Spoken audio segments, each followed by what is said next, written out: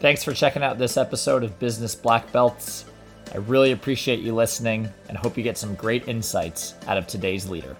Let's dive into the show. Welcome to Business Black Belts. I'm Dave Golding. I am here with Tom Slocum, VP of Sales at TrainYo, and many other things. We're going to talk about lots of your different belts to go along with that Black Belts, Business Black Belts theme. How are you doing today, Tom? Doing very well. Super excited to chat with you, and thanks for having me.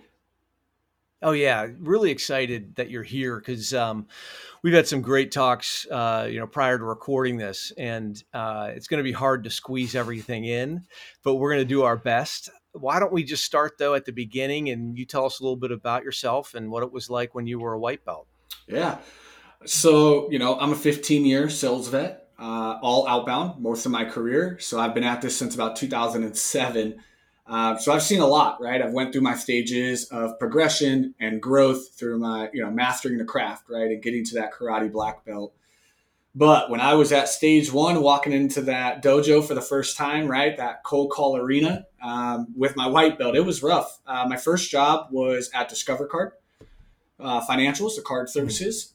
Before that, I was like working at Subway and Fry's, but then my stepmom, got me in at Discover Card. She'd been there about 20 years already as a customer success rep or customer service rep. So I got in for balance transfers.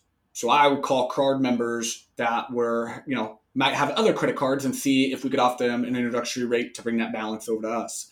So it was just an automated dialer, no, script all the way to the core. You just read through the questions. They had a full month of training before you even got on the phones. And it was straight up just working for managers. I didn't even know what a leader was at that time, right? I didn't have that dojo master. I just had a manager that was there to watch me go through it, right? So it was interesting.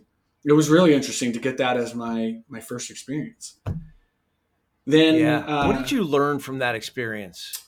What was it? Because that could turn a lot of people off, right? I mean, that's a tough gig. But obviously you went on to the next level. So what was it, about that got you interested in sales and in doing, hardcore outbound? I'm going to be as authentic and real as possible. At first, it was those commission checks, right? It was awesome. I was 18, 19 years old, being able to make really good money, right? As I was heading over to, finishing high school, getting out, it was a great opportunity. I had really great coworkers. I really built relationships being on that floor. Because before that, I was a bagger at a grocery store and a sandwich artist at Subway, as they call it, right? Wasn't that, it's still sales and customer service stuff. But I really found this team goal. It was fun to win. We had a lot of contests. It was just a fun environment. The job, it was rough. I mean, I was just making 200 dials a day through this system, just calling and at 18, 19 years old, talking to an adult, right, trying to get them to move their money. That was $30,000, $10,000, right? It was interesting, but it was a camaraderie. Yeah. It was the buzz of the floor, and then it was just those checks coming in. Being 18, 19, that was just a focus, and I loved it. So then when that came to an end, and I moved on, I went to I had actually left because I moved out of the state. So I left Arizona. I had met my birth mom when I was 18. So 18, 19. So she lived in Cali. So I took off, kind of had a little bump in the road over there. I got into real estate. So I started doing, so right before I left and kind of finished, step back, I did a small stint as a car sales rep, right, after Discover Cards. The reason I left there is because I landed a summer job working a car lot for Peoria Nissan. I lived out in Peoria, Arizona. My grandmother loved, she knew everybody at the staff at Nissan. They loved Nissan. So she put me over there in contact. And so I left because it was way more commission over there. And it was really cool to get into car sales. So I jumped on a car lot for about 6 months, got to learn the Foursquare, what it was like working with my friends to help them buy some cars. But it was one hell of a sale because, again, I'm back to talking to families about investing $50,000 loans, right, on a car at, 19, 20 years old now, to where they're like, what? And I'm trying to work out these deals. I'm getting eaten alive by the competition on the lot, right? These older men knowing what they're doing. And, I had to pave the phones. I'd sit and be the rookie that was in office. But guess what? I out-hustled all of them because I knew how to cold call. and I knew how to crank it out. Yeah. And I learned that from Discover Card, where these guys were like, dude, we don't cold call. We worked a lot. And I was bringing my own people into the lot. And I was working my pipeline, and I was calling up and following up on leads that were filling out forms. And I just hustled the phones because I wasn't going to win on the lot. I knew that, right? I had to jump over. I had to level up to that yellow belt and kind of see that next pivotal point where I had a skill. I like to cold call. I like to be on the phone. I was used to it. So I was able to hustle in that business a little bit more than them. And then I met my mom, and I jumped over to Cali, got into some real estate, started selling houses. My ex-girlfriend's mom was an agent. She first asked me to start working for her just so she could get more leads, because the more realtors you have, the more housing listings you get. So she was like, if you go through the school, I'll pay for it, but I want your listings. And I was like, oh, easy. So I went through the schooling. She taught me everything. And then I got into real estate down in La Jolla and San Diego, California. And it was epic. I was making great money. I had the time of my life working under her company and just kind of learning, closing on houses. But now I'm going from 10, 20K deals to 50 to 60 with cars to now 200, 300, $500,000 homes, $1 million homes that she's letting me go work these properties. You know, I helped her push a $1.2 million home. It was crazy, right? Do the open house, mingle, work the leads, right? I could call those phones. I was calling, I was hustling. And so I started working that. And then I jumped from there, came back home, came back to Arizona. And then that was I jumped into for-profit education. So I landed so when I came back from Cali, I found a really small stint where I sold solar water heaters. That was fun. I worked in a little small business center where the manager sat in the middle of the floor and everybody was along the wall, back to each other, right? And I was calling people after dinner, hey, what's your credit score? Do you know about a solar water heater and a tax refund?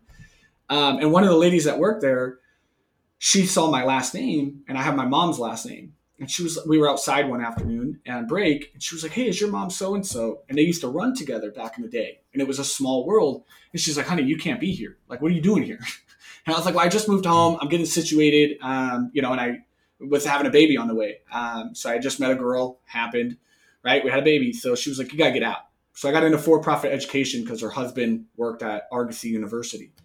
So got that reach out for the first time ever. Somebody kind of pulled me up a little bit, and I found this kind of new world for the next decade, right? To where I did for-profit education. I was an admissions counselor, went through layoffs because it was for-profit. I suffered 3 layoffs, but got pulled back to the company after each one. So I was an admissions rep, laid off, came back as a finance counselor, laid off, came back as an academic counselor, laid off, and I walked. I was like, I'm out. I can't do it. But I did a good little stint there learning how to cold call again on a dialer, calling people that were filling out forms online saying they were interested in school, right? Going on Career Builder when that was a platform, right? And filling out these things to get to job listings and calling people. And that right there taught me discovery, right? That was when I upgraded to that next belt, and I kind of learned discovery, because you're calling people up and like me and you, David, right? I'm asking you, why'd you fill it out? Talk to me about your background. Why school? And I'm getting like some personal stories, right? These people are telling me about their just got out of prison. They want to change their lives. These are opportunities for them. They've got kids. And I had to guide them through the admissions process, right? All over the phone. We weren't an in-person school. So this was all online. So I'm cold calling you to convince you to enroll in a 4-year program, go through your FAFSA, go through all these steps and change your life, right? All from a cold call. My favorite phone call ever in the time that I worked there, I spent 8 hours with a woman. I got the call at 10 a.m. and I didn't leave until nighttime when the lights were off. And my wife had been blowing up my phone all day. I stayed on the phone for her for 8 hours, and we went through an entire enrollment process. She walked to the Safeway to get her transcripts and do faxing. She got everything through the whole FAFSA form, right? And we jammed for a full 8 hours with this woman, guiding her over the phone on how to get through her computer. She'd be like, okay, I see this. And I'm like, okay, click here. Like, it was crazy. Best woman I ever met. She was so great. She called me a couple years later and she graduated, right? True story. She really didn't remember me, right? And she got it. What a story. Yeah. But that was a cool call, and I learned discovery there. And that was that next level, right? I'll stop there for a second before we get in the second half, unless you want me to keep going. It's been a lot. Yeah. Well, actually, one thing, I thought of a bunch of stuff that I wanted to ask you, but I think, that commitment that you made right there, I think is a great contrast between, the first thing that you said, and I love the transparency, right? Yeah. Because in sales, there's nothing wrong with liking the big check, yeah. right? I mean, there's an element of sales where we have to be coin operated. Yeah. But then there's the other element where you have to really care Mm-hmm. as well, right? And so spending that amount of time with a prospect that then became a customer throughout that 8-hour period, I think for me, that is like one of the greatest sales stories because, literally in the time that we've been talking, you've shown both sides of what it Right. takes to be successful, right? Which, the money and the drive and the competitive Right. nature, but then also your heart's in it and you're going to do whatever it takes to help this person. And I love the other part, which is she graduated, Yeah. right? Yeah. Because that was going to be what I was going to ask you. Like, did you ever hear from her? Yeah. And it's so cool that that 8 hours that you put in ultimately changed her life. There we go. I lost you for a brief second there. Yeah. Yeah, it's okay. This thing, yeah. She graduated and it was so cool, right? I walked her through everything because you had to get them through the first class, right? That was how a closed one, right? You prospected, you booked the meeting, right? You get them through the process, but they had to finish that first course course that was 4 weeks long for them to get certified, right? So I guided her through all of that. And then, she remembered me. We had exchanged personal information at one point, and when she graduated, she called me. And my number was still my number, luckily enough. And we sat down for like an hour and she shared with me the days that it sucked. And what got her through it is that I was committed to her for 8 hours and that always stuck with her. That I had dinner, I had other things to do, but we were here. Like, you want to do this, let's do it. And I was taught in that part of my sales life, when you hang up the phone, that's the last time you'll ever hear from somebody. That was drilled in my head forever. That when you have somebody on the phone, you get as much as you can for as long as you can. You keep them talking because you never know when you hang up that phone if you will ever hear from them again, right? So always secure next steps. Make sure you're closing the loop on stuff. So I had her. She was willing to go through it all. I said, we're here. We're going to make it happen. Yeah. And so, but you have to care. And I think that's what's made me so truly successful in my entire career. What my secret sauce or superpower was, is I'm just a problem solver. It's a pro and a con, right? You can't talk to me without me finding a way to fix your problem. I have to have people tell me straight up, I don't want my problem solved. I just want you to listen, right? Because I'm just I just dive in. I see things from a 10,000 foot view and I want to try to help, right? And always am just about moving forward. Past is the past. We can't dwell. Like, it doesn't change. It's here. It happened. Now what, right? It's how we respond and what comes next. Yeah. So that's just how I've always been. And so when I reach out to prospects, I'm not here for me. I just want to help. And I genuinely called you because I wanted to call you, right? There's a genuine need here. Yeah. And I want to help. If it can't come to terms, that's okay too. Yeah. Yeah. Yeah. Authenticity is so important. I love that word genuine. Mm-hmm. And again, I think that's what sells, right? You can't force it. And you have to, obviously we all know you got to believe in it, but you also just got to, you got to find a way to make that script your own too, right? That value prop 100% is important, but then making it your own. 100%. You have to show up as you. People buy for people they like and they can trust. And we as human beings can read through BS for the most part. We really can. And so I don't take cold calls when I know the person's just not them. I'm not. I don't want to talk about it. I don't want to go through your process. I don't want to go through your fake script, because I'll know because I'll ask them a question and I have to keep going back to the same answer. And I know they can't just freely talk to me. And it's like, all right, I'm out. I'm done. I don't want to talk to you.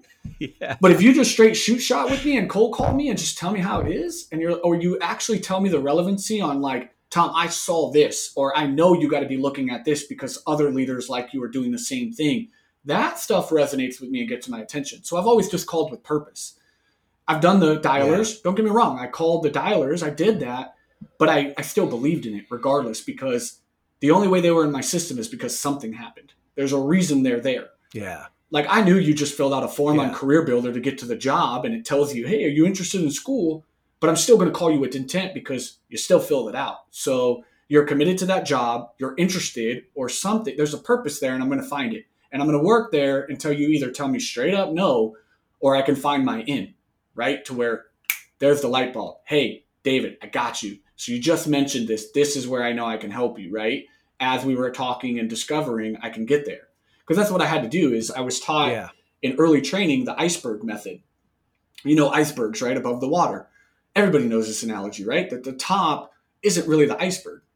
It's really not. We all thought it was. But when you find out, you go below the sea, there's the damn iceberg. It's a block of ice. That's just the tip. And so a lot of your questions or your cold calls or the way you do things are so surface level that I was taught to go way deeper in discovery, right? If you say budget, man, that's just the tip of the iceberg. Let's get really granular with that. Let's really dive into budget so I can fully understand what you mean by budget before I make an ass out of you and me by assuming and just going to word vomit my next response. Oh, budget? No, David, it's okay. And you got to sit through the pain of hearing me object you for 20 seconds when I'm done.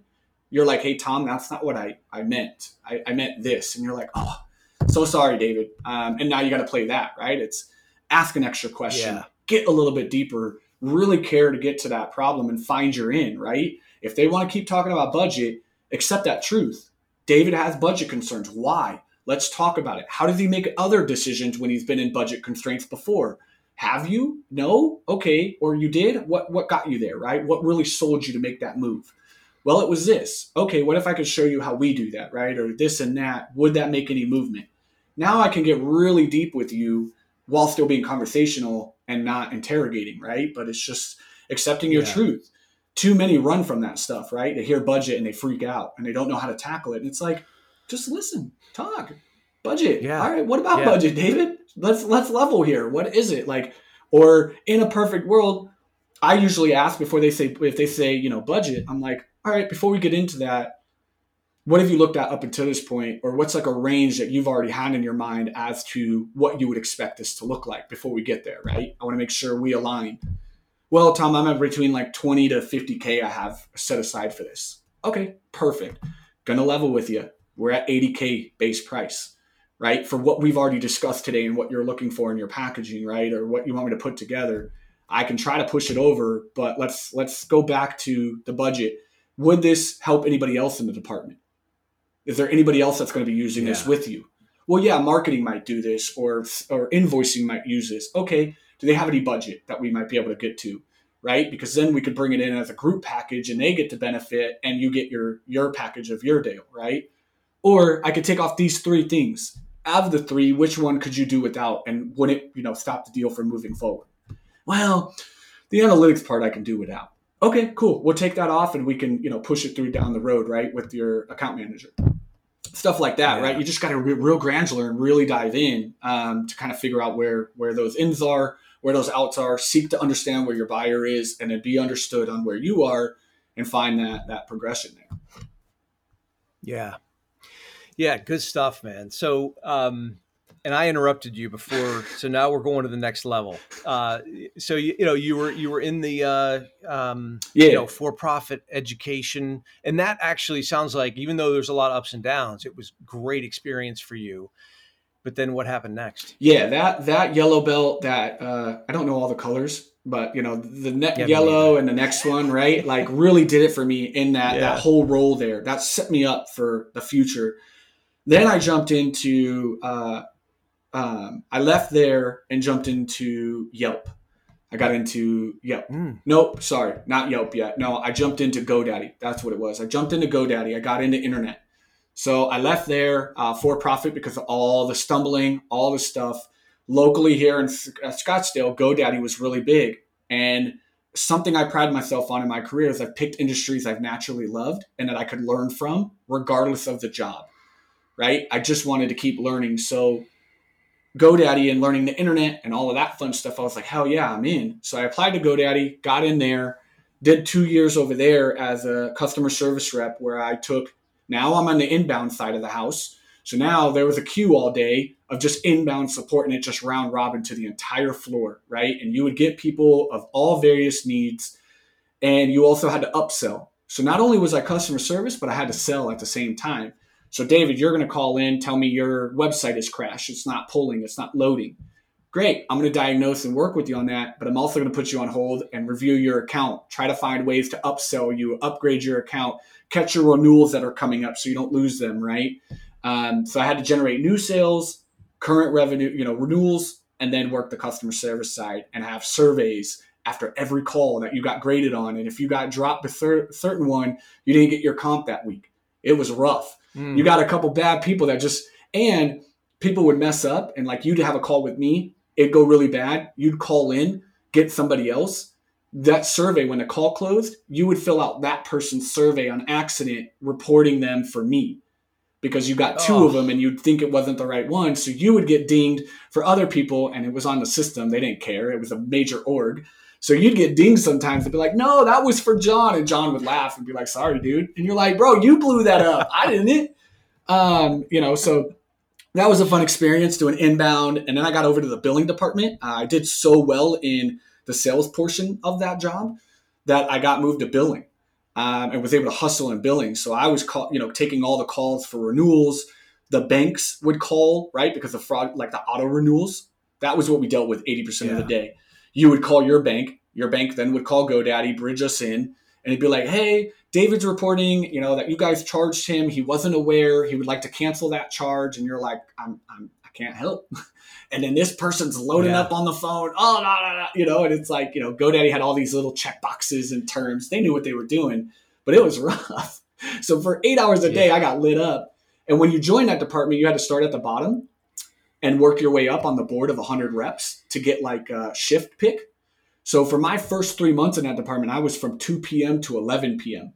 I got moved from 5 a.m. to 1 p.m. that I had in customer service to, if I took this role, I had to work my way to the 5 a.m. shift.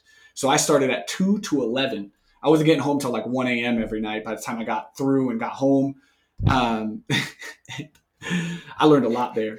And then they went IPO. Yeah. I went through a failed IPO with them and then their actual IPO. So I got to learn about those kind of conversations, being pulled into rooms, understanding the media, doing all these things. Yeah. And then I got moved over to Yelp. I got headhunted to move to Yelp. A recruiter hit me up, was like, dude, I see your career. You got to come over. So I took a jump to Yelp and I learned advertising and SEO again, right? I got into understanding Yelp, and boy, oh boy, that job was a game changer because I was full sales cycle in that role. So I then really got to understand prospecting at a very high level of vetting in and churning out your leads. You worked a territory. You had to book the meeting and close it all the way. And you had to do that monthly, right? And carry these quotas. You had a really low base, but it was very high upside on the commission if you could do well. But let's be real. Every phone call, as soon as you said Yelp, it was just yelling at you, just going off on you. Oh my God, this is Yelp, right? They had a really rough brand because of the reviews and how that all worked out. People wanted to know how the algorithm worked. Oh, I know you could take it down. Don't lie. They tell you. And sometimes you get hostage on a phone call, right? We had metrics of 3 meetings a day. We had to book 3 meetings a day, live pitch 1 a day, and close a deal a day. That was what they held us to every day. So you had to be prospecting, having your demos on the day, try to pitch somebody on the fly, right? Hey, David, it's Tom over at Yelp. Are you in front of your computer? You got a second? Right? Try to get you in front of that computer, walk you through a demo, close you on advertising, right? Putting your page on a more prominent package, right? But it was cool because you were armed with all the data on the back end. That's what was so cool. Yelp and their Salesforce, you could see, because they had free page. They were kind of product-led growth. Let's be real. Before it was the thing. Yeah. They had a free platform, but if you upside, right, you'd get the advertising. But on the back end, we saw all your numbers. Dave, your restaurant's doing really well. It looks like you had 50 phone calls come in this week, right? Because all those features on their platform were tracked. We could see your impressions, all that stuff, what your competitors were doing, and then try to upsell you on how to get more traffic, or say, hey, your free page is already generating, what's an average plate for you per customer? Oh, $2.50. Okay, and you're seeing about 100 people do call-in orders every day. Okay, work out the math, show them, okay, if you increase your revenue, right, do all this with them. And I did phenomenal at it, but I had a really rough manager. I had a really rough manager my first go at it. And then I had a bad territory, right? I learned what that was like. I learned territories and touchy subject with account executives. People believe that territory plays a mark in it. Some don't, but I'll tell you, I fall on the side. It plays a little part in it. Just a little bit. Oh, yeah. If you get a wrong territory. So my first territory was Boston, and it was hard. People would laugh because I would be. So it took me a hard time. I'm a very nice guy. I'm not a very hard closer. Boston was hard for me. Those people came at my throat daily.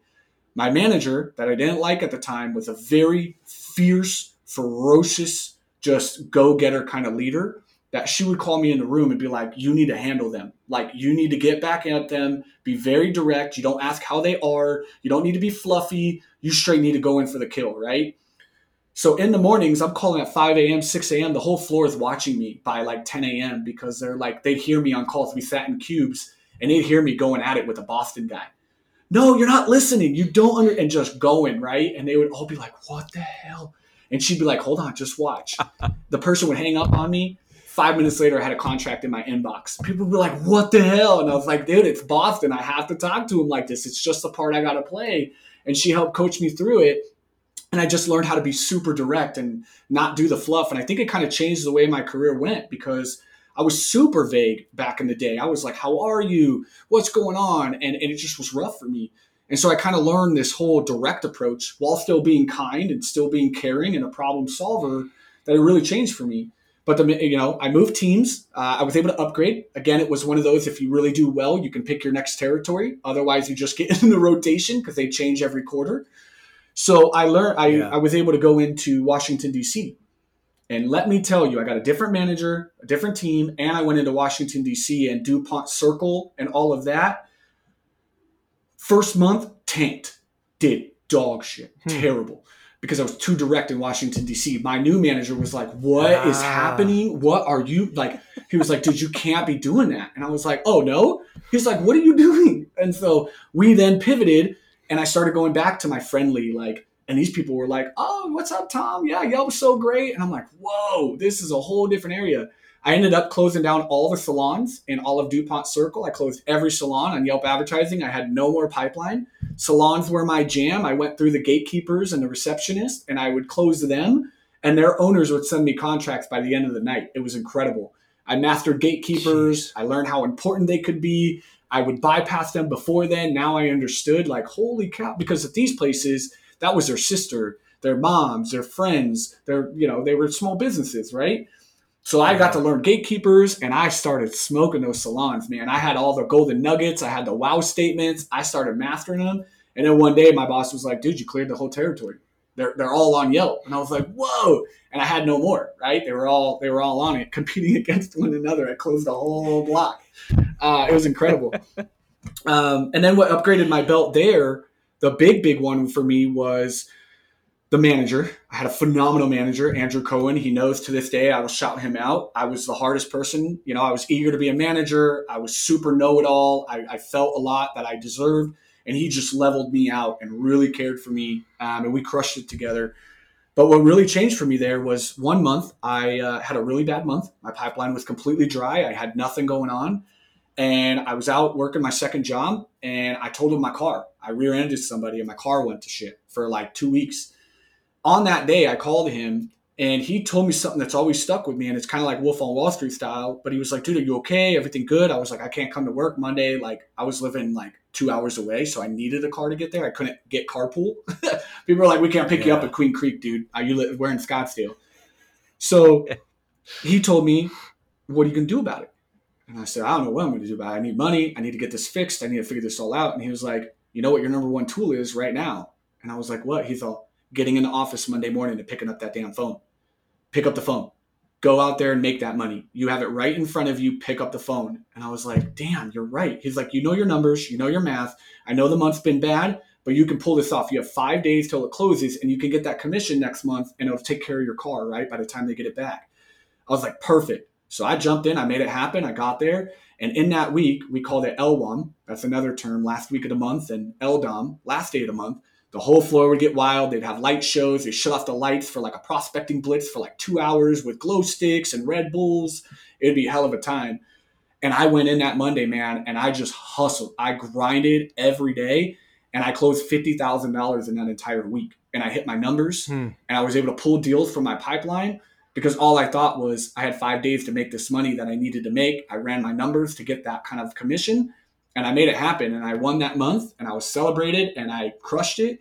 And it kind of taught me that you can always change your situation every day. It doesn't matter what's happened up until then. It's there's always time, and how LWOM can be really special to kind of create those heroes because you can kind of have that special. It's never too late. It's never over until it's over, right? Until that buzzer hits. And the number one tool you can have in front of you when you have goals, or you want to clear your debt, or you want to do something, leverage your commission comp, right? Like use the phone, get there. If you have plans, you want to take your family on a vacation every quarter, what's that going to run? Work it out. That's what's great about sales is you can play with your numbers to get what you want, right? But it's all about you putting in that work. So Yelp was that kind of big pivotal moment for me. And then that's when I fell in love with prospecting. And I jumped over to reputation.com and I went to Infusionsoft and I became an SDR. I stopped Yelp and I went full just prospecting. I got an SDR role and I jumped in there on a big team of like 30.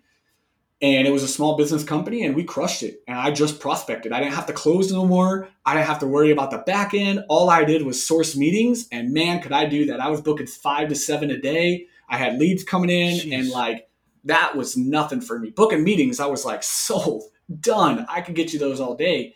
And then just kind of getting into more prospecting parts of, vetting and churning the pipeline and follow up and, reading through the leads. It was really just kind of my jam.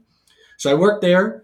Some shit happened with that company, some tactics and things, not my best experience. But it also taught me about team.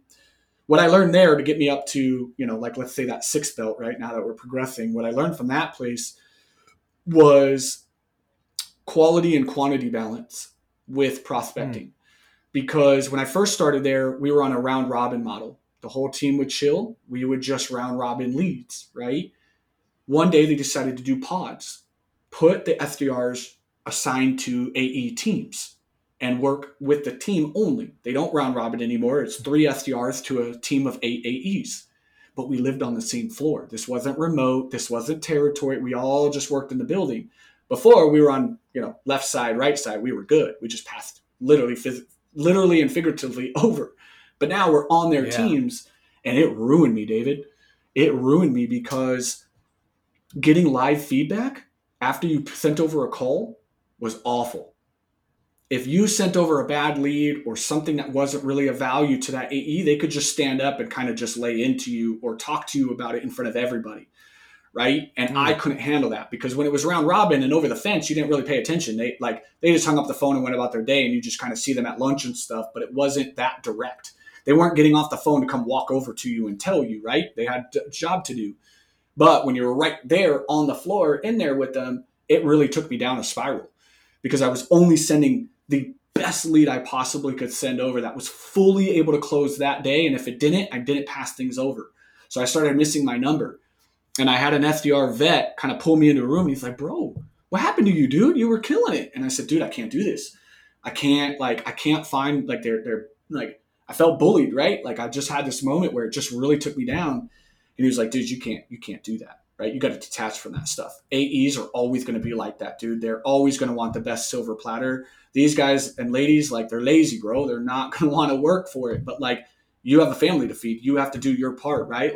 Tighten it up a little bit. We'll role play it through and we'll figure it out. And so he worked with me on what scenarios I wasn't passing over, right? He was like, tell me about them. Why didn't it go over? And he was like, bro, I'd send that over in a heartbeat, dude. Click that over the fence. And so he helped me find that balance between quality and quantity and understanding that. Then he showed me numbers too on my last quarter stuff that I didn't pass over that actually could have been what the revenue looked like because these people called them back later. The AEs were calling that pipeline later. So stuff that I didn't pass over and had contact with was closing. And he was like, look at the revenue that has you pass that over. They went and got it later or it came back through when it was convenient. But look at how it comes down later. You've got to understand there's always pipeline. It may not work today, but it'll impact the future. And so I learned all about that and really overcame it, started hustling again. And I started toughening up and telling the AEs no. And they were like, oh, okay, Tom, cool. We got it. And I was like, there you go. And we got right back to it. And I was able to overcome that and kind of progress on understanding you got to detach from that. You're not always going to get the perfect opportunity. A lot of people focus too hard on that perfect swing, that perfect home run. But it's about building relationships. It's about working things, staying in your follow-up, right? All of that. I learned that. And I was like, damn, pipeline might not close today, but in 6 months it's coming through. Or how many times did it save my AE on my team at the end of the last quarter? Because he was able to pull those kind of couple deals out, make a deal, right? Hey, I know it was budget. I cut it in half. They're like, cool, close. So it was really cool. Yeah. Being able to overcome, I love the fact that you talked about that, adversity and how someone helped you get through it. And when you got to the other side, now you were that much better, right? I mean, it really actually does go along well with the martial arts theme, right? Because you were able to overcome and pass, that test. Big adjustment, right? All my life I was in office. That's all I knew was just this whole in-office work life. Even though at rep.com we had a hybrid model to where there were days where I could go home. I started learning what that was like, and I could work from home as a leader. We were getting more involved.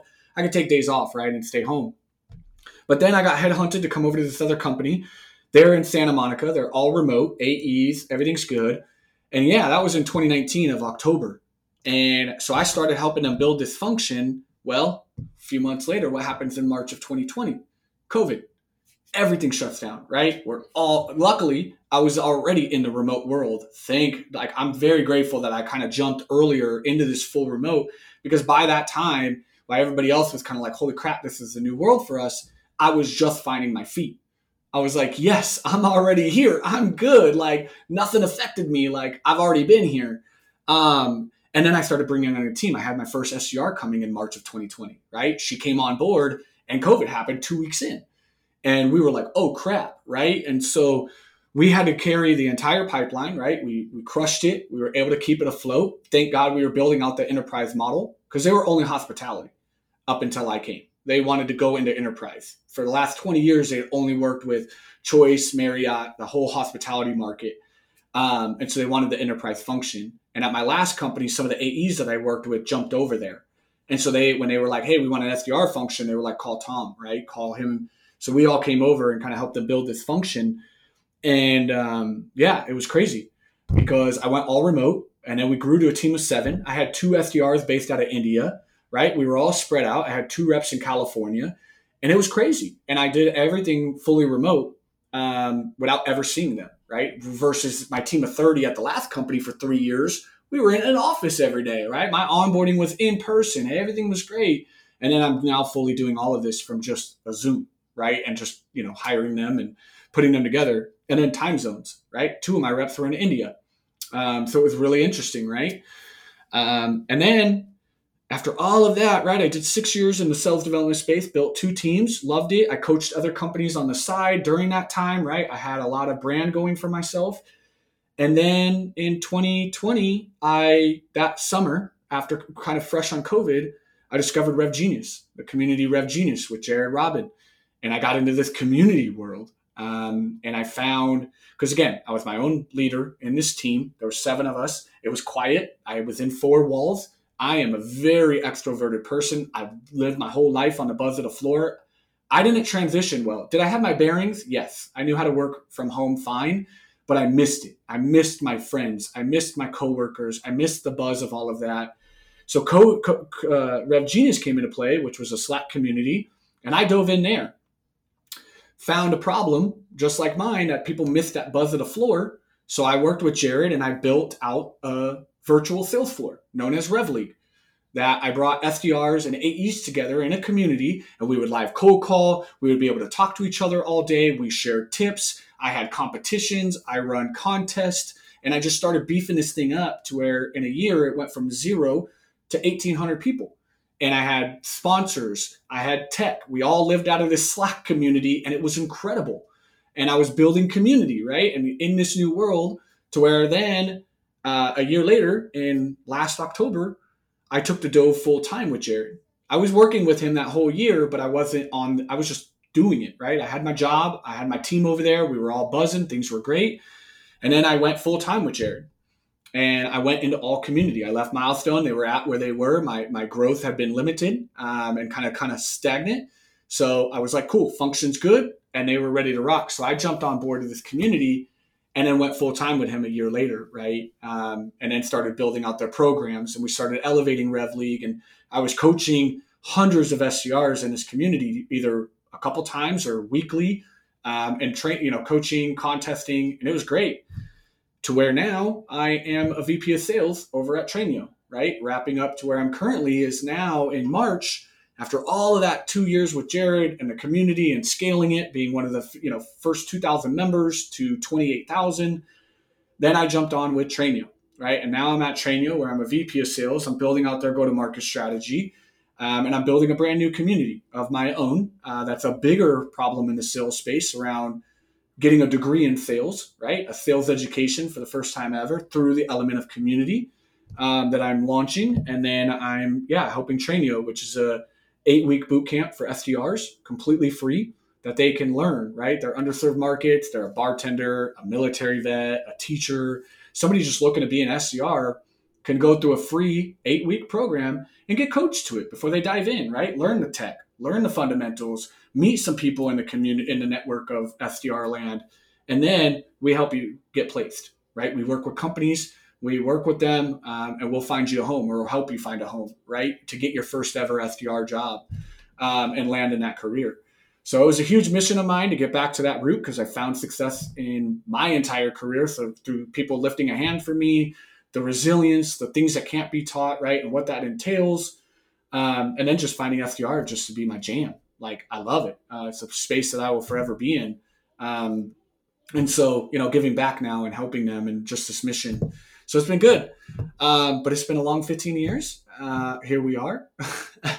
Now I'm kind of almost, I don't think I'm anywhere near a black belt, but I would say I'm probably maybe a brown, maybe, I'm getting up there. I'm a couple belts off. I got a long time to go. 15 years is still kind of rookie to me. I talked to a woman who done 40 years, closed $1 billion in revenue. I'm like, okay, all right. I'm bragging with my hat at 15. She's like, I've been doing it for 40. I'm like, all right.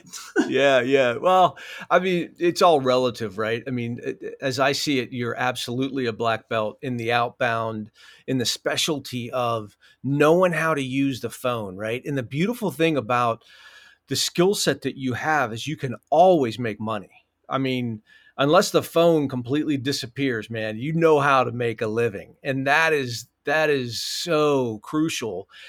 And I think the other thing that obviously too, the whole community thing. I mean, to be able to get in with RevGenius and be a part of something, I started my career in the late 90s and 97, during the internet boom.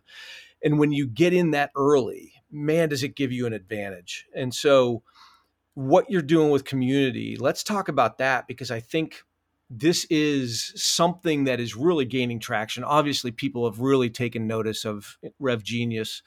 And what you're doing now with community is like that next step. So can you talk a little bit about the vision there?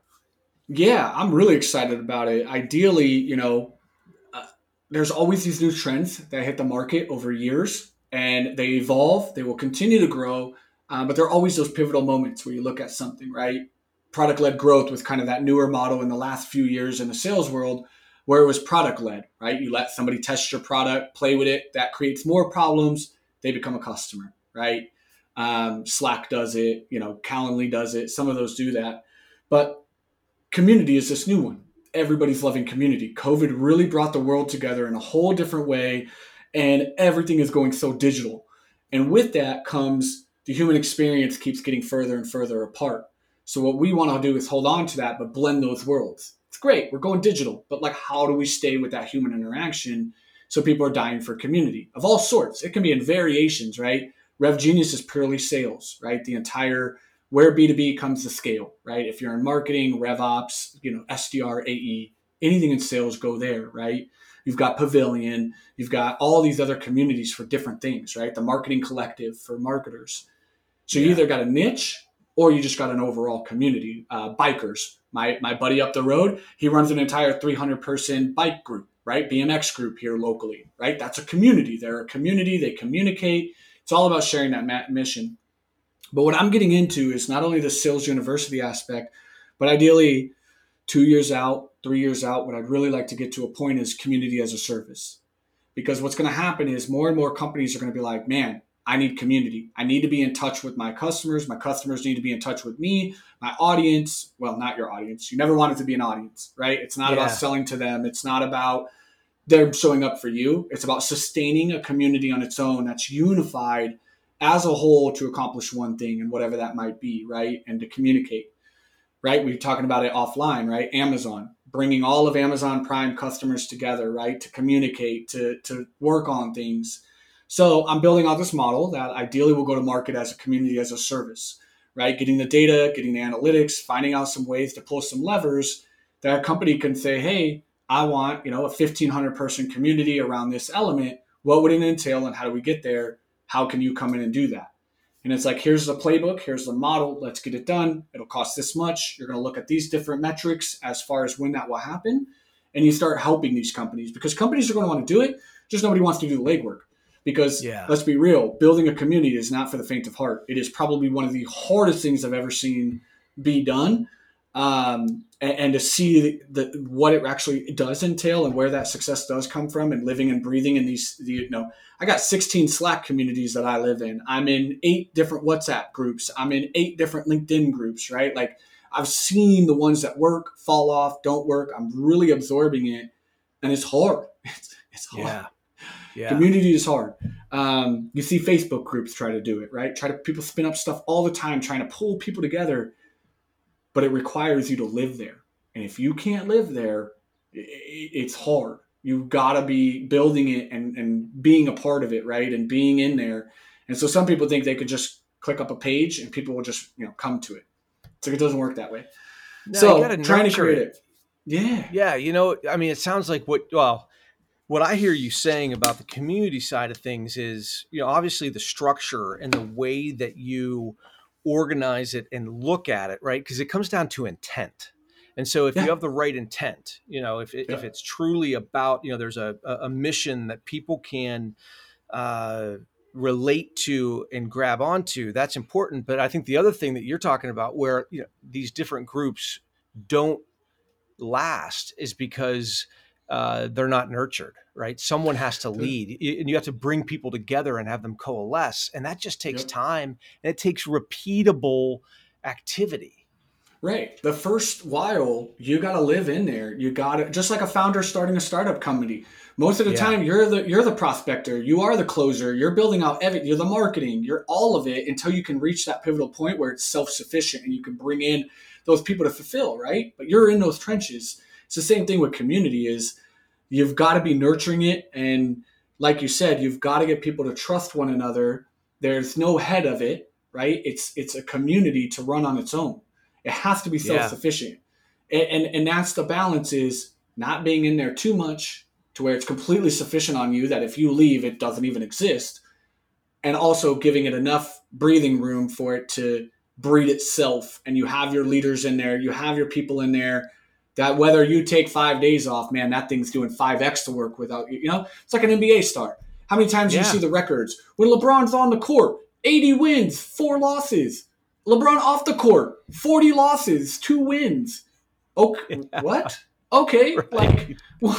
All right, that's a great system. Good job, right? Like you need to have it to where it's always the next man up or next woman up mentality, right? Is look at those good squads, those good teams that it doesn't really matter who you plug in there. All right, let's bash on the Patriots for a little bit, right? That's a system that works. You can plug anybody in there. And we've seen some of the vets that get kicked off teams that weren't going to do really well go join the Patriots for a year and they get a Super Bowl. And they did phenomenal, right? They reached their potential because that mission was so bought in that it didn't matter if Belichick said it in the locker room or the O-lineman said it. Everybody was bought in that like we are a unit, we are a team, we're on the same goal, and it's a system. Yeah. So you got to be like that where, you run these other orgs where they give too much control to somebody and it's like they don't show up for work. It's like, immediately odds are that's going to fail, right? Yeah. So you got to be careful on building an audience versus building a community because if it requires you to be there too much, then you're going to fail. But you need to nurture it. You need to be showing up and it has to be you showing up naturally, not because you have to. Yeah. Right. I'm in my communities because I want to be, but if I take a few days off, that community will last. It's okay. Right? It's going to still keep running. I'm going to come back and be like, damn, I got to catch up to you all. What's been going on? Right? Versus you come back after 4 days and one chat's been said, one question's been asked, and it's darkness, right? It's right. Then you come back and it's like, no, can't do it like that. We're getting into community as a service. The playbook's getting created, right? We're going into this little bit of a model of community-led growth. It's noisy. I'm sure I'm not the first one with this idea. I know some of my friends are also doing it on their end. I have some others that are playing in the space. So it's not a matter of, if and when. It's just who's going to get there first, I guess, right? Or who's going to help that initiative get pushed. But it's going to be something in the next few years. You're going to start seeing companies get more into digital communities of some sort, a way to stay in touch with their base, and really get global power. Because it's opening barriers, right? You got to think too, just in the sales world right now, even account executives, I posted today about like the OTE on account executives. It is getting crazy because the talent pool is so large now, right? Back in the day, working in Arizona, I could only compete with people in Arizona, right? That was it. Very small pool. If you were the top 1%er, you could crush it, right? Like you were fine. You get a job anywhere. But now it's open to everybody. It's like, man, I could be fighting with somebody in New York for an Arizona position. Per se, right? The world changed, man. Right, and the talent pool got a lot larger, got a lot more noisy, a lot more competitive, and so that's where community of service will get there too, because it is global. There's a lot of communities coming up. There's a lot of people looking at this, but there's a few of us looking at it from a different aspect of, let's do the legwork for these people. If this is going to come, people will throw money at it. They'll want that support. They don't know it. They're not living in it. But they want it, right? Everybody wants it. I want the end result, but I can't do all that in between. But I would love that for my company.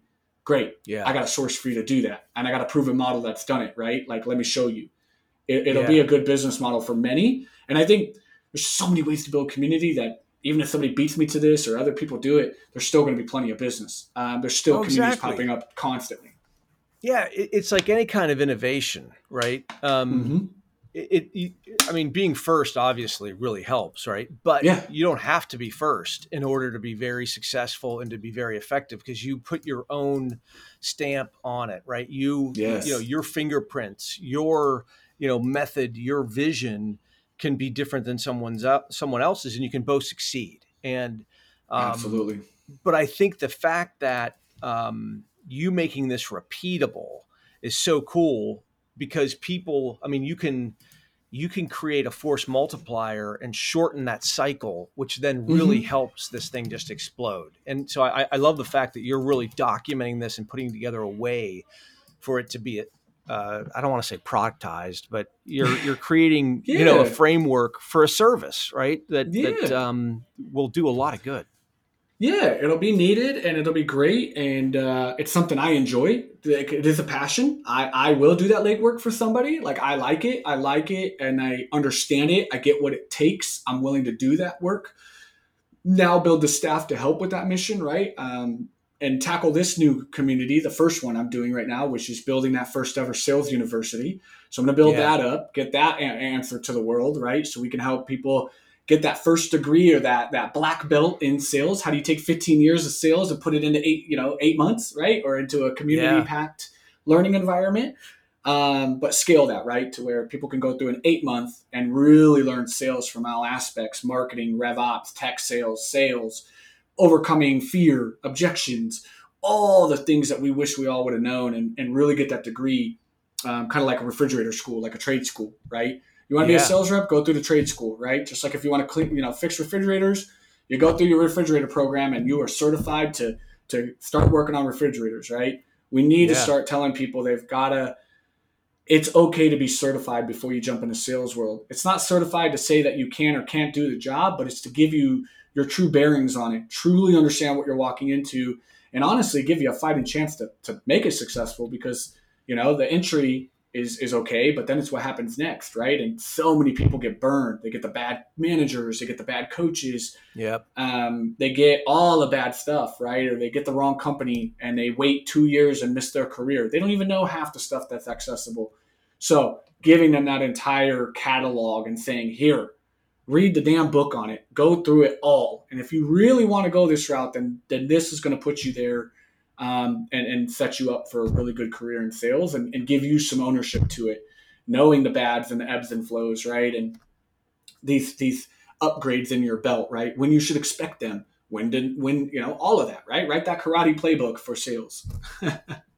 Yeah. It'll be a good time. So I have a question that I think you are uniquely suited to answer, because I continue to hear this, and it's kind of a running joke on LinkedIn amongst certain groups, and I used to think it was true, right? That cold calling is dead, And clearly that's not true, right?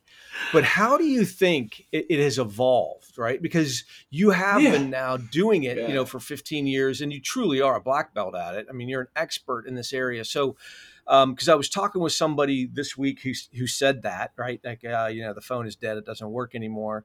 And then I was talking with someone else today, and I was just explaining to her that, no, it's not dead. It's just changed, right? Yeah. And so we do it differently than we did it 20 years ago. So can you talk about, what your experience is like as far as that evolution and also why it's not dead?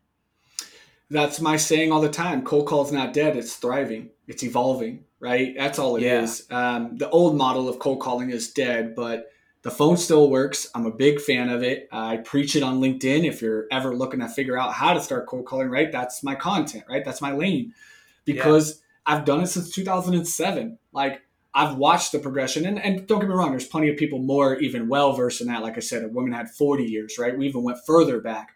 But let's be real. I'm current. I'm relevant here in just kind of the last decade at least, and kind of understanding it. And I'm still actively in it. And it's not dead. I mean, the phone is the fastest way to have a conversation. I mean, seriously, me and you can go back and forth for the next week just in emails, when all I had to do was pick up the phone and we could have been done in 15 minutes. Yeah. Seriously. Like, I've never closed a deal by email. I've never closed a deal by social selling. I've always had to, no matter what, to close a deal, you normally have to get on the phone. It's just that simple. Somewhere in the process, you're getting on the phone. So why not eliminate it right out the gate, right? Just get on the phone. Talk to a human. Talk to somebody. Let them hear your voice, your tonality, get to know you a little bit.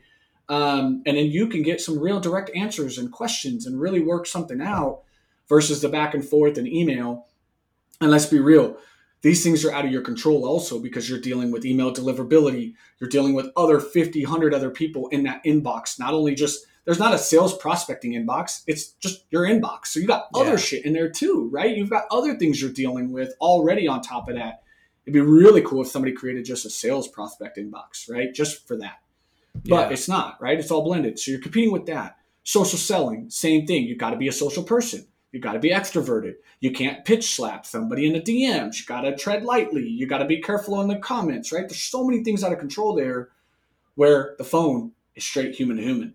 I can really have a conversation with you. I can really level with you. It's really key about your tone and deliverability more than really anything. It's not what you say, it's how you say it, right?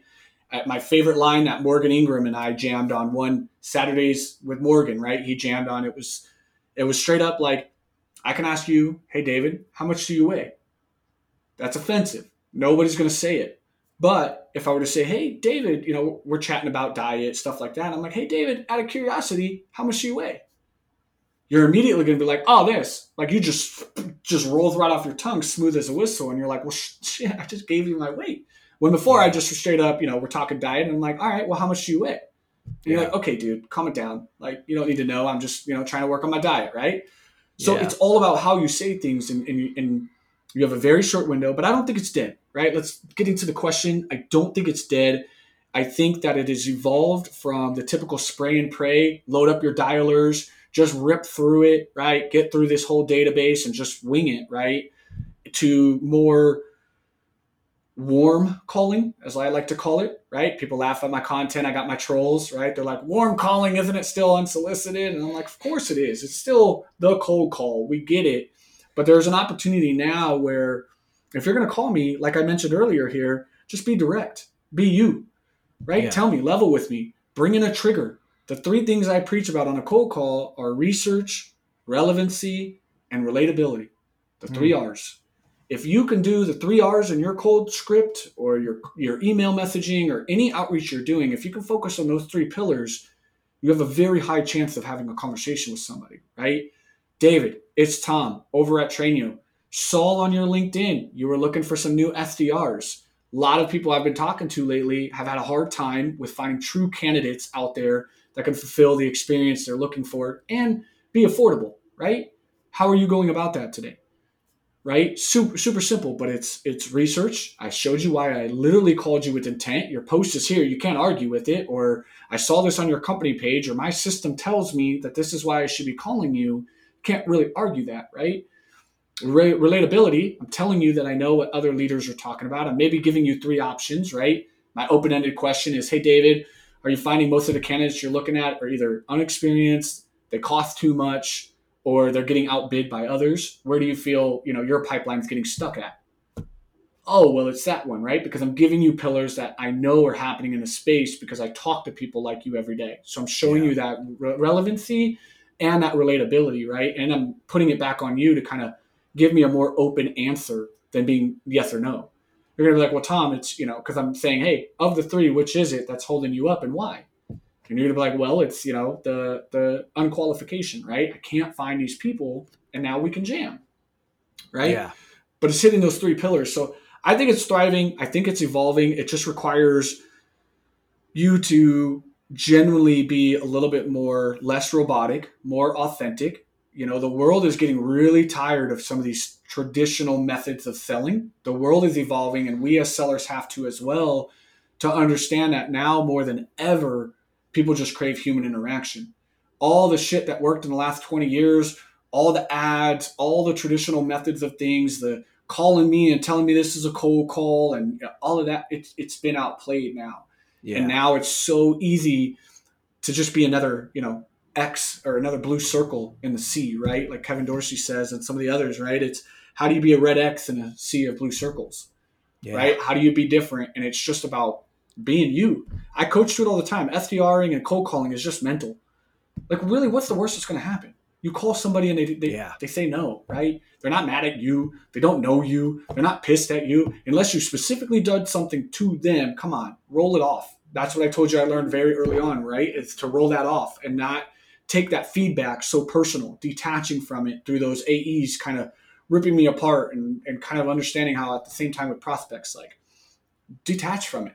It's not personal, right? So I think cold calling is really, really kicking ass. And the ones that are still willing to do it are disrupting and they're picking up the leads much faster than the people that are trying to go email or social sell. And I'm not bashing on those. I do all 3. I'm a multi-channel hustler all day. I got each channel working for me. I don't not have a meeting a day, right? I'm getting one on either cold call, I'm getting one in email, or I'm getting one on social almost every day, right? And if I'm not, then I got to work those pipelines, right? But if you only put your eggs in one basket, you're only going to get one source, and it's not that great. So you got to work your 3 channels and live where your audience wants. But, cold call is still the fastest, the most direct. You can actually clarify and have a real conversation too. There's context. I don't know how many times I've had a bad exchange with somebody on an email because it was just a miscommunication. But once we got on the phone, we were like, well, okay, that would have saved us a week of going back and forth. Like, I didn't realize that, right? Or, okay. And we were able to work it out, right? Because I'm going to tell you, all these people that say cold calling is dead, just remove the phone from your entire operations and let me know how you do. I'm straight up, just take it out all the way. Don't even use it. And let me know really where your pipeline goes versus a company that continues to put the cold call in their pipeline. It won't work. It just won't work. You tell all your SDRs they cannot pick up a phone to make any meetings booked in their pipeline for the next month, 2 months. Let me know how it goes. Because they won't be able to book, right? They won't hit their number. I'm telling you. You've got to be able to have the phone in your arsenal. And if you're not willing to use it, it's just hurting you. And you're missing out on revenue because your competitors, they're calling. That other SDR in that inbox, like just think about that. If it's not you, somebody else will. Yeah. Yeah. I love it, man. It's good stuff. I could talk to you all day. Agreed. Before we go, though, I do want to ask you, obviously you're really busy. You're a passionate guy. So you have to, like all of us, find some way to recharge, refresh. What do you like to do when you're not selling? Oh, it's so funny too, because like selling to me is my hobby. Like I'm one of those weirdos, right? Like I love working. Like people are like, what do you do for fun? I'm like, I'm in my office working. I don't know. Like, I don't know what else not to do.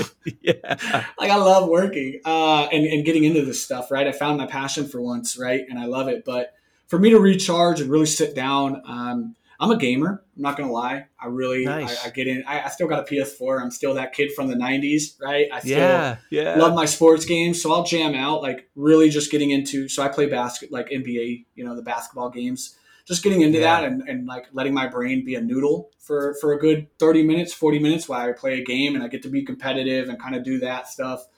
I'll go play those. And then time with my family, right? Being around my kids.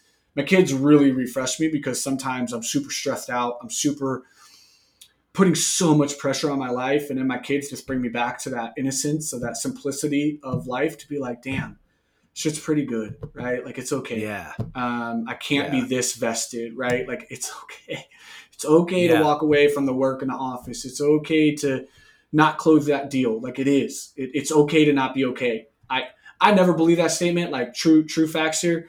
That like bugged me, right? That statement. I never really got it, right? I never really, but like in the last like couple of years, I'm starting to realize like it's okay to not be okay, right? It's okay to not be perfect every 5 minutes. Yes, there's pressures, and please still keep that little root in there. Don't ever give it up, but loosen it a little bit. Loosen it. Just untwist it just a little bit, because I've been super twisted for too long, and super driven for so long that now I've just kind of come to terms where, you know, my kids just taught me like there's so many other things in life. When you think about it, think about people, you know, you got to have that self-awareness that people exist. And I think that's what I guess this whole podcast has talked about, and my whole sales career has taught me, is that humans are humans. We have a lot more commonalities. There's a lot more patterns and commonalities between everybody. But end of the day, we're all dealing with something, and you got to think about people outside of yourself. I let go of my agenda. I was that guy that I cold called that if it didn't end in a meeting booked, I lost my shit. I was pissed. I was attached to all of that. Then I realized you don't gotta be, right. It's okay to loosen up. And so, you know, that's how I refresh, is my kids. And then, you know, I take that hour and I'm like, you know what, I'm gonna play my game. I'm a grown man, but I'm okay. I'm gonna play my game and I'm gonna hang out. It's my release. Yeah, I think we all got to, you know, hold on to those things that we loved when we were young. And I think video games, I was just playing video games with my my nephew this weekend, right? Tecmo Bowl. Because he has one of those little dinky Nintendos, you know, that has like every game on it. And so, you know, playing Mario Brothers. We played Mario Brothers and Tecmo. And, you know, that was so much fun, man, you know? It just lets your brain go for a noodle, right? There's nothing there's nothing there. There's no winning. There's no competition. It's just games. It's just fun. There's no real thinking to it. You're not like super invested into it, right? And I love playing with my son. He's a big Fortnite, you know, he plays Fortnite. He plays the sports with me. And so sometimes there's days where I'm just like, dude, you want to play a game? And like, we'll jam and laugh and he'll get competitive. And I just get to, you know, unwind with my son and just be like, man, this is where it's at. Like, this is the shit that you work for. You know, the other stuff is life. We all have to work. Everybody has a job, and cold calling isn't for the faint of heart. I get it. I don't like it some days. Like, I've been doing it this long and I still wish I could get off the phone, right? Some days I'm just like, I don't wanna. Can I just have all my funnel come in from sitting on LinkedIn, please? Like, can I just make a post and like my day's done? But sometimes, you know, you got to do the things, and sometimes the things you want to do in sales that are the worst are the ones that like are the most necessary, right? And my buddy Eddie just posted kind of that statement in another way, but it was like, sometimes you got to realize the shit you don't like to do is the shit that's the most important in the sales process, right? And so when you think about that, you kind of dive into it, that, you know, got a cold call. You got to get it out there. You got to make some dials. Make sure your data is as clean as possible. You're researching. You're coming with intent. And let's be real. You mentioned it earlier. Like, call people that want to solve the problems you solve for. There doesn't need to be this push. Like, I hate that sales is the only game where winning is losing, right? Like, if you win at a call or you win or overwin somebody, really, you didn't really win. It's kind of dirty. Right? It's like, it's not really the game where you win, right? You don't want to win. There is no such thing as winning. It's about helping, progressing conversations, and just being there, right? And so I just hate that it's this pressure of pushing people into your pipeline, pushing people, you know, that square into a square, you know, just to make your buck or your meeting. Like, chill out. You'll make your commission if you just do it the right way and have your conversations. You build your relationships. You will get there. You don't need it. Now, some objections need a little push. I get it. There are that iceberg level, right? There's somewhere, David, let's level, right? You don't want that email. You're not asking me to send you more information. It's the knee jerk. I get it. I've been there. Let me ask you, what are your priorities right now? What are you really focused on? Maybe I can help you. Well, Tom, I'm really focused on my pipeline right now, or, you know, my HR, my LMS. I need to get that worked out. That's fine. I'll chat with you again when this becomes a priority. When do you think it would be? And you know what? I got an LMS recommendation for you. My buddy is an SDR over there. Do you want me to drop him a line? Do you want to see what they could do? Absolutely. That'd be great. Cool. I'll ping them and let them know you're interested. And I will talk with you in a couple of weeks as we work that out. Now I'm just dropping continuous value. I'm checking in on how that project's going, right? And I build a relationship. It's okay. Yeah. But you just got to read through the BS. And I guess that comes with, I say it so naturally, and people are probably like, cool, Tom. Yeah, unless 15 years in, you could just tell if this person's, messing with you or not. But you got to kind of pick up on those cues, right? And that's what you can do in a cold call. Can't do that in an email. Yeah. But in a cold call, man, I can find out if you're lying to me or not. I can pick up on the cue and just kind of level with you and say, hey, I get it's not an outright thing, right? But what is? And there's still an opportunity. That's the other thing. People think a cold call has to end in a meeting booked or progress to something. And there's so much more opportunities to be looking everywhere else and leaving that account better than you left it, right? That's what I learned at my Yelp days. Another notch in my belt, right, was you touch these accounts every day. Leave them better than you left them the day before, right? Or better than you found it. Whatever the quote is, right, is every day be adding that 1% growth to that account, enriching it with better stuff, talking to that owner that keeps pushing you off, but just getting one piece each day to build that puzzle. So when you get them on that 15th touch, man, David can't beat me, right? I got the whole puzzle now. I've figured it out, and now I can call him with that true intent and be like, David, it's been 2 weeks, but man, out of our discussions, right, this is where we're at, right? And you can piece it together. So there's a lot there. Yeah, good stuff, man. So you're a great follow on LinkedIn, so I encourage everybody to follow you there. But is there anything else you want to mention as far as, some place that there's content or that, you spend your time? Yeah, I mean, I'll drop my link tree so you can add it to the promotional stuff, right? I have all of my podcast, all of my articles, all of my brands that I love, everything you can find there. It's also on my LinkedIn, right? I try to keep everything in one link. Makes it super easy to the listeners, right? Hit me on LinkedIn. I got a fire in front of my name, Tom Slocum, and you'll find everything, right? But Linktree is where I'm at there. But no, I just, want to let people know if they're, wanting to break into the SDR space, right? Hit me up. Let me know. We'll get you into the TrainYo program and help you find that home. Or if you're a company, a hiring person listening, right, or have some connections to that, right, we can give you some SDRs that are graduates, ready to go, fully, ramped up and some of the onboarding and looking for homes. And then to those outside of that, if you just want any resource or just to chat, I'm a DM away. I try to be super accessible. It's not a good look for me. But I try. I get back to everybody. I try to close my loops with people. I'm really big on follow-up. But shoot me a message, right? I'll be happy to entertain it, connect with and chat on any cold calling or SDR tips you want to know about. Awesome.